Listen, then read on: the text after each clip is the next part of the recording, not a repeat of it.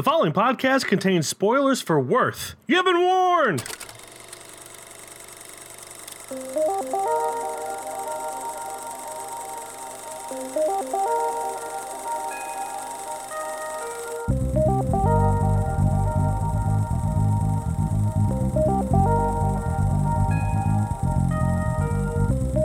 What's up, everybody?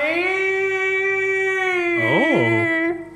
And welcome back to another episode of KFR News Radio. This is your host, Glenjamin Button, along with your host, Miguel Migusto. Glenn, I'm worried. What are you worried about, my boy? You sound like you're stuck in a well or a cavern of some kind. Well, wouldn't you like to know? I would. I mean, I already know, but for this bit, I would like to know. For this bit, it just is I fell into a deep state of a hole called moving into a new home. Oh. So the one, my old one that I'm currently recording in is very, very empty compared to what it used to be. There's only a dresser and this desk here. And I'm holding a towel over my head the best I can to block out any other noise. But there's still a little bit of an echo, but it's whatever. It's like the days when I was in Virginia. Yes, yeah, exactly. Please forgive us for the quality of his audio. It's not a normal thing. It won't be a normal thing. It will not continue. But it does remind me of the early days of how we started out. How we started out. But anyway, Glenn, I already know the answer to this, but how many movies did you see last week? I saw 2. What? And there's no extra ones. It's just 2 we watched. No way. For the review and then the review. That's right. So we had watched Bodies on Thursday. I got a review up on that bad boy. I didn't get to watch it because I was up in New York helping people get married and stuff. But I will get on that soon. So you might be watching it before me. Consider yourself lucky, you bastards. Yes. And, of course, the last movie that I watched was Worth, which we will get into in a bit after you tell me your spiel of what you watched, my man. You know, I just watched 11 movies. No big deal. No big deal. First, I started off with the Lord of the Rings trilogy. That's 3 right there. Fellowship of the Ring, Two Towers, Return of the King. These are movies that are in the 1001 movies you must see before you die. Will be included in the Cinema Bucket List episode in September. So check out what I thought there. But it's Lord of the Rings. It's a trilogy that, took the world by storm in the early 2000s. You know what it's about, people. Come on. Exactly. Then we watched Bodies together. Like you said, we have a review for that on the YouTubes. So you can check out our thoughts on that there. Then I watched with my boy, an extremely goofy movie, because we watched a goofy movie last week. You might as well just do both. Had to show him an extremely goofy movie because it's extremely goofy. It's it's an extremely goofy movie. If you haven't seen it, you probably never will. But it's I enjoy it. Then I watched a movie called 48 Hours with I believe it's Nick Nolte and Eddie Murphy. Yeah, Nick Nolte and Eddie Murphy. It's kind of like a buddy cop movie where Eddie Murphy is a prisoner that Nick Nolte gets out for 48 hours to try to help him catch someone. Really fun movie. Eddie Murphy is surprisingly not hilarious in it, but it's also not supposed to be super hilarious. Yeah. He has funny moments, but it's definitely like a straighter role for him. But yeah, I really enjoyed that. Then for the 1001 movies you must see before you die, Cinema Bucket List September episode, I watched Juliet of the Spirits. You can find out what I thought on that in September. It is directed by Federico Fellini, the first Federico Fellini movie I've ever seen, which, many people would be surprised by, but he's Glenn, I don't know if you know him, but he's a very famous Italian director from the, I believe, 60s and 70s. I might be off there. But this movie was... If a movie was named, I might remember it. 8.5 hours, I think, or 8.5, something like 8.5. No. I don't know.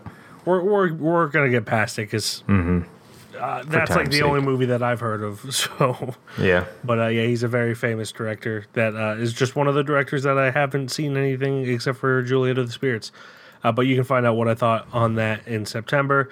Then my uncle has been in town from California, my man. and he loves going to the Bryn Mawr Film Institute with me because they have, in his words, the best popcorn ever. It is pretty delish, I must say. Like last time he was here, we went to see Pulp Fiction because it was the only thing worthy of seeing at the time he was here. Mm-hmm. And after he finished his popcorn, he was like, I've already seen Pulp Fiction. We could just go. Because he only wanted the popcorn. We ended up staying for the whole movie, but he loves the popcorn, and it's really good. So it's so good. If you're in the area, go to Bryn Mawr Film Institute and get some of their popcorn. But we watched Fire of Love, which is a documentary about volcanologists who I think they were married. They were at least like a long-term couple. I don't know if they're legally married or whatever. Mm-hmm. But it's essentially their story of how they met and studied volcanoes together and eventually died in a volcano together. Oh, jeez. Very romantic, and sad and all that, but very informational. Really enjoyed that documentary. So I would recommend that. Then for the 1001 Movies You Must See Before You Die, I watched Salt of the Earth, which is a movie from 1954 that is about a union mine strike. Miners were striking because of poor work conditions, which, you don't hear about much from the 50s because I feel like the 50s were very anti-union. I could be wrong. I'm just speculating. But I know for a fact that Hollywood and the government was against this movie because it was made by a bunch of people who were blacklisted for ties to the Communist Party. And, you can find out more information. It's a pretty interesting story. I kind of go into it a bit in the September episode, so you can tune into that and hear more about that. Then I watched Worth, we're going to talk about in just a second. And then I watched Winchester 73 for the 1001 Movies You Must See Before You Die. Also the September episode of Cinema Bucket List. James Stewart in that. It's a Western. You'll find out more in September. But without any further ado, let's get into Worth. Looking right now, I don't see him. Are you sure? Okay. Did you see him? Watch out. I see him. Oh my God.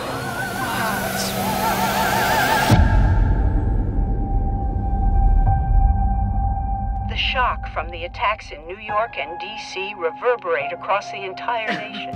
What we're facing is a national emergency. We are proposing the Treasury Fund offering compensation to the victims. Ken, we'll have to negotiate all settlements. The victims and their families will be compensated based on economic value lost. That's where the formula comes in. 80%. Any fewer come aboard, the lawsuits that result could crater the economy. Why isn't an equal payment for everybody? My daughter's worth just as much as anybody in a corner office. My wife died that day, and everything about this formula offends me. Sorry to hear that. But we can't bend the rules for every case. Why not? Congress gives you broad discretion. But when 7,000 citizens ask you not to be treated like some numbers on a spreadsheet, you act like that law came down from Sinai. I know the rules. State law says we were nothing to each other. But I'm the one he called. An attorney in Washington, D.C. battles against cynicism, bureaucracy, and politics to help the victims of 9/11. Yes, directed by Sarah Colangelo, written by Max Borenstein, or Borenstein, who knows? He knows, probably, presumably. I hope he knows. And it's starring Michael Keaton, Amy Ryan, Stanley Tucci, Tate Donovan, Shunori Ramanathan, Talia Balsam, Laura Benanti, and Chris Tardio, as well as several other people.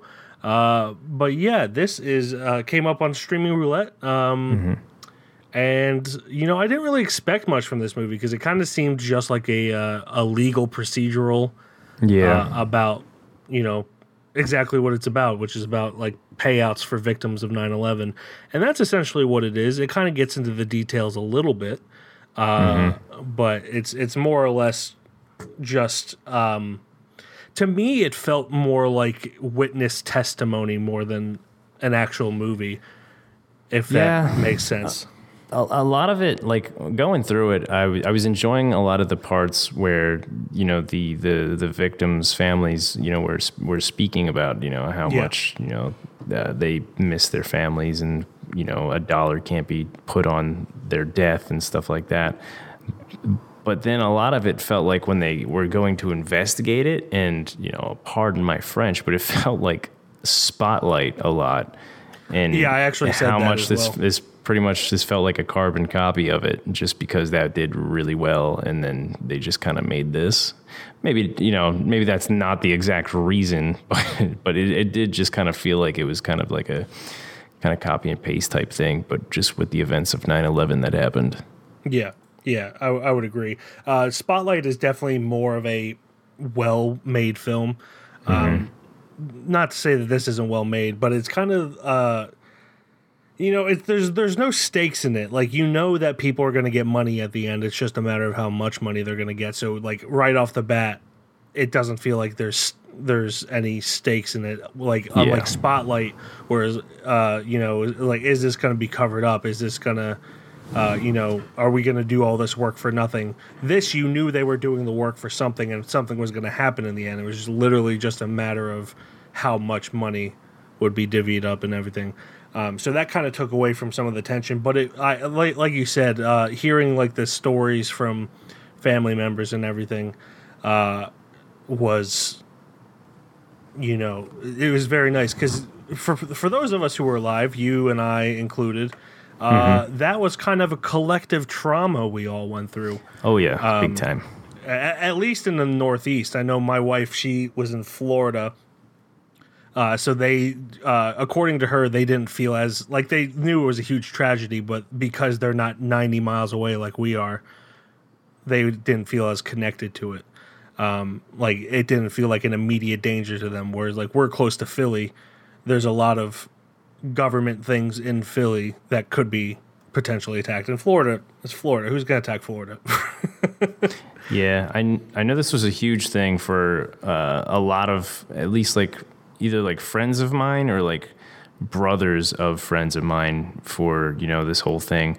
And then obviously what happened after 9/11 is just like all the wars and all the battles for oil and shit like that, and just how much they felt like they needed to be a part of this war on terrorism after the fact, and how many, you know, just the attack alone, how many lives it's kind of just ruined from that. Not even, it doesn't even go into detail about that, but like, this is just the families of the 9/11 attack, and how crazy. Honestly, it didn't even go into any of that at all, and I'm just kind of surprised that it didn't even mention any of that. Any of the wars after? Yeah, nothing. Yeah. I do think this was more focused on the victims of the actual attack, which I think is a good thing. But, you know, the whole thing is like this attorney he's been an attorney his entire life. So to him, it's all about helping people get what they can get, knowing that if they try to get more, that they're not probably going to lose. And I work with a lot of lawyers. One of my gigs I do is I edit videos for lawyers, and it really is like a thankless job, because like, especially when it comes to like life insurance or something like this, where it's like no amount of money is going to bring the person back, and it unfortunately is a numbers game where like the number has to be calculated how much this is going to impact those who are still living.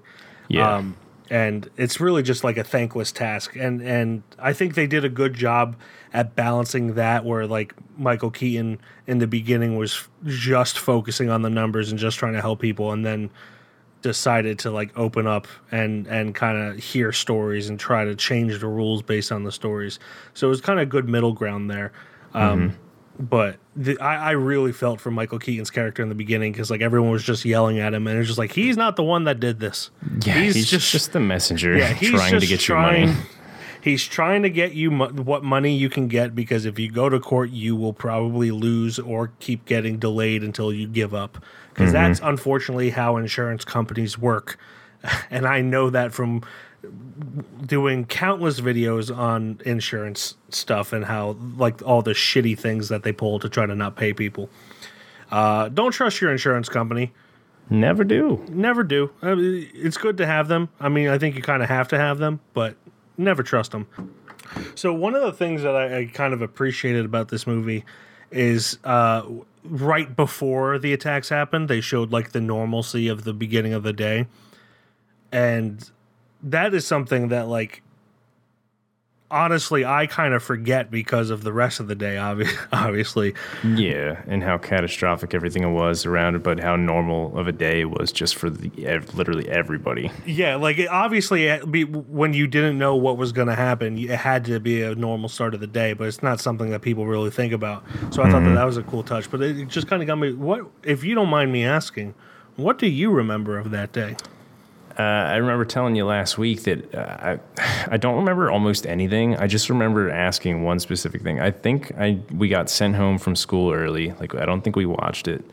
And I think that when I saw it on the news, like on TV, I asked my mother, I was like, is this a movie right now? This is this is a crazy movie. Like, I don't even remember how old I was. I was like 8, I think. So like my brain was just like, that's crazy stuff going on that TV right now. That's a wild action movie.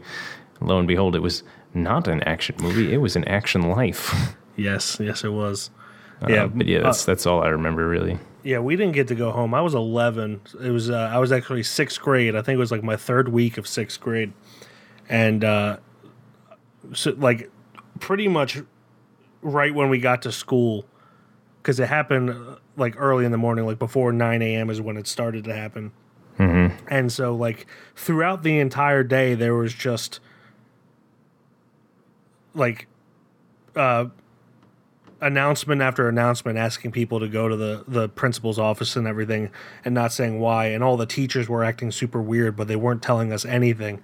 And then lunch came around, and like everyone was just kind of like, people were still talking, but it was much more quiet than it normally was because no one had told us anything. And they just kept calling during lunch, calling people to go to the principal's office. And it was just getting smaller and smaller. And then after our lunch, I was actually in math class, and that's when they had like a TV announcement. The principal got on the TV and everything and told us what had happened. And then the rest of the day was literally, for the people that were still there, all classes were more or less canceled. It was just everything became a study hall, and like teachers would let us ask questions if we had any, which no one had any. And then the bus ride home was so eerily quiet. Like it was still like half full, and my bus was super loud. But like that day, like no one said anything to each other. Colin and I didn't even talk to each other that day. Wow! And because we were neighbors, and it was just such a eerie feeling. And you know, I mean, that might even be what happened in my situation. My memory's shit. You were 8 years old. Yeah, let's be honest. My memory's always been shit. But you were 8 years still. old. I was 11. The memories you have when you're 11 are much clearer than when you were 8. Yeah. But it was such an eerie thing to go through, you know, and especially, I mean, my mom is and was a teacher's aide at the time, so she couldn't go home early to get us out. And my dad is a pastor, or was a pastor. He's a chaplain now, which is kind of different from a pastor. But so, you know, he was working the whole day trying to anyone that called him be available for them. So we just stayed in school the whole day. And then when we got home, my mom got home like an hour after us, and then my dad got home, I think like 3 hours after us or whatever. So me and my sisters were essentially by ourselves the whole time, and that's not knocking my parents. It's just what happened. Yeah, it's a big day. Yeah, so we kind of like came into information on our own via our teachers or the news, and it was probably the first time that I watched the news for an extended period of time. But yeah, it was. I just remember feeling very nervous and sick to my stomach, and I feel like this kind of captured that pretty well. With Michael Keaton looking out the train and the aftermath of it all. Yeah, and it doesn't even show you like what it is. It's just like a reflection in the mirror or like the window of what it is, instead of like any other thing that would do it in bad taste would show like all of the craziness. Yeah. This is obviously in DC because there's no skyscrapers. So it's probably the Pentagon, but yeah, just seeing the smoke in the distance was, I don't want to say classy because, you know, something like this is never going to be classy. But as classy as it could be, with just showing what little it showed, and then jumping to like a month later or whatever it was. I think my favorite person in this was Stanley Tucci, which isn't Stanley hard to Tucci's say. great. Man, he really drove it home, and just immediately like his just very stern character, just like, oh, I'm not here to listen to all you yell at this man. I'm here to listen to what the fuck he has to say. Yeah. And even though I don't agree with him, Yeah. I just want to know what the hell's going on and what they plan to do, so I can be upset about it and protest about it. That was like really cool. How he was just very just straightforward with his character right from the get-go. Like he didn't hold back any punches. He told Michael Keaton's character exactly how he felt. Yeah, I would really agree. And I like that Michael Keaton's character was imperfect. Like, he really wanted to help people, but he also had trouble reading the room, which, more often than not got him into trouble. But I feel like a lot of people, and this kind of bothered me a little bit when Frank Donato, the brother of the one firefighter who died, and his wife found out, that her husband had a affair and all that. The brother, when he was talking to Michael Keaton, kept trying to get him to promise something. And little fact for you people, lawyers cannot promise you anything, because if they do, they are held liable. And they are essentially, you could sue them if they promise you something and it doesn't happen. So if you keep telling an attorney to promise you something, they won't, just because they can't. I mean, they could, but it legally would not be good. Yeah. So that when he kept like pushing Michael Keaton to promise him, I was like, even like the least amount of knowledge for how law works, you should know that a lawyer can't promise shit, because it's all just like speculation and what they think will happen. And I don't know, that just really annoyed me. I could imagine so. I think one thing that kind of about Michael Keaton that's kind of been killing me lately is it feels like he's just been in so many of these biopics lately. Yeah. That like he was in Founder, he was in Spotlight, and I'm sure, obviously I'm sure he's been in something else too. I just can't picture it in my head right now. But I mean, he always does great in them. I just, I don't know. I don't know how I exactly feel about it. Yeah, I mean, like it's all coming off of him Trial being Chicago 7 too. Yeah, it's all coming off of him being in Birdman, which Birdman was the role of a lifetime for him. So it's all been kind of a disappointment. Yeah. It's harsh, but it is a disappointment after Birdman. Yes, his character got jump-started back up, but like in Birdman was such a powerful performance and such a different story that these movies kind of feel a little too safe. And I don't want to say boring, but I can't think of a better word. Well, so even Spotlights, it wasn't boring. Yeah, Spotlight was really good, but then Founder was interesting, but then you got this where it just feels like it's the sequel to Spotlight. Yeah. And Trial of the Chicago 7, he's not in it long enough to really judge him in that, but it seems to be getting less and less, and it's just I think. After Birdman, it's just such. I would have liked to see him take weirder, more extreme roles. Yeah, he's also getting older too. That's true. Even though he was just about to play Batman in 2 movies, both of them are basically on the cutting board right now. So it's kind of hard to find work when your work's also Ezra getting Miller cut at the same time because of other people. Oh boy. But yeah, I mean, this movie's fine. Didn't really wow me. I kind of kept asking my parents questions about that day, because my dad was a chaplain at Ground Zero. I think like a month or two after, like he went up to New York to kind of, I don't know, like kind of like I don't know what you would call it, but kind of like therapy, but not official therapy, just like, I guess, religious leadership. He went up to New York for that. So, like, I don't know. Anytime 9/11 is brought up, I think about that, and I don't know. I feel connected to 9/11 in a way because of that, even though it wasn't me. It was just my dad, but... There was one thing that I was curious that they kind of didn't go into at all. There's a character in it named Priya Kundi, I think is how you pronounce her last name. And she's like how do we pronounce this in the best way? A Middle Eastern descent.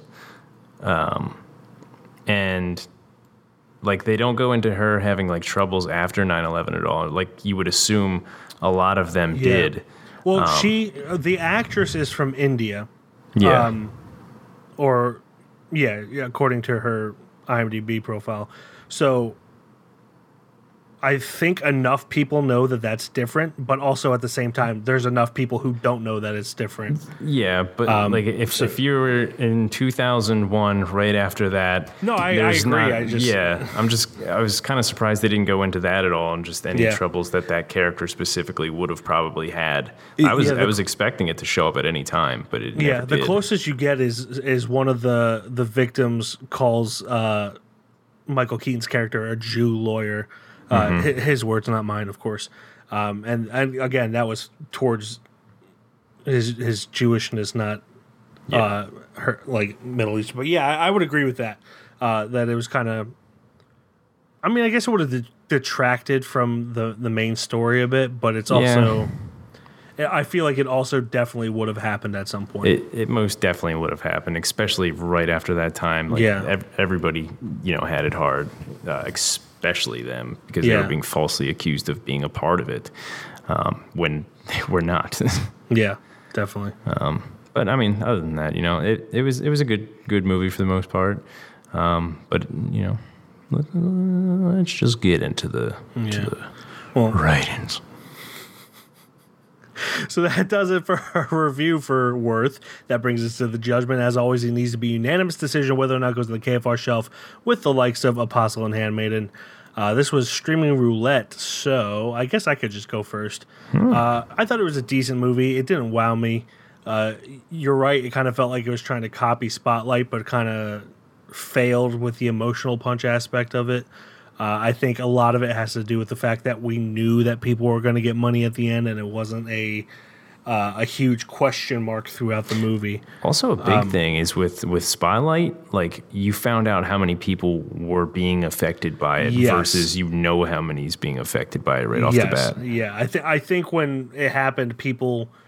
I don't know how true this is, but I heard someone or I read something that was just like.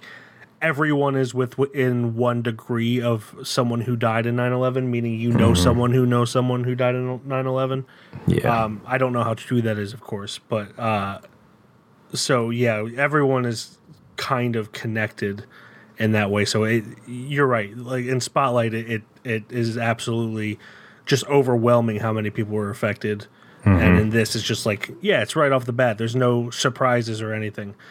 So I think with that in mind, again, fine movie, but I don't think it has enough there to really be put on the shelf. Yeah, I'm pretty much right there with you, The fine movie. I really like Stanley Tucci. Michael Keaton was great. And kind of everybody else who played in it, but, just didn't have the same punches that any other of the type of movie really had. Sadly. So, Worth does not make it on the KFR show for the likes of Apostle and Handmaiden, and that brings us to our assignment for next week. It is my turn to pick a movie. A little fun fact, it's our last round before we get into the KFR annual Spooktacular. So this one won't be a horror movie, or will it? It won't be. Ooh. But I, growing up, and still kind of, really like the old steampunk sci-fi novels of the 1800s, like H.G. Wells and Jules Verne and such like that. So the movie I'm picking is based off a book by Jules Verne, which was one of my favorite books growing up, and that is 20,000 Leagues Under the Sea, and that it will be available on Disney+. The motion picture screen explodes with unprecedented power as the two masters of imagination, Jules Verne and Walt Disney, join to bring you a shattering new experience in entertainment. read by countless millions, translated into 18 languages. This classic adventure is a story of measureless scope, fraught with fantastic beauty and danger. 4 great stars give the spark of life to its leading characters in a series of inspirational performances.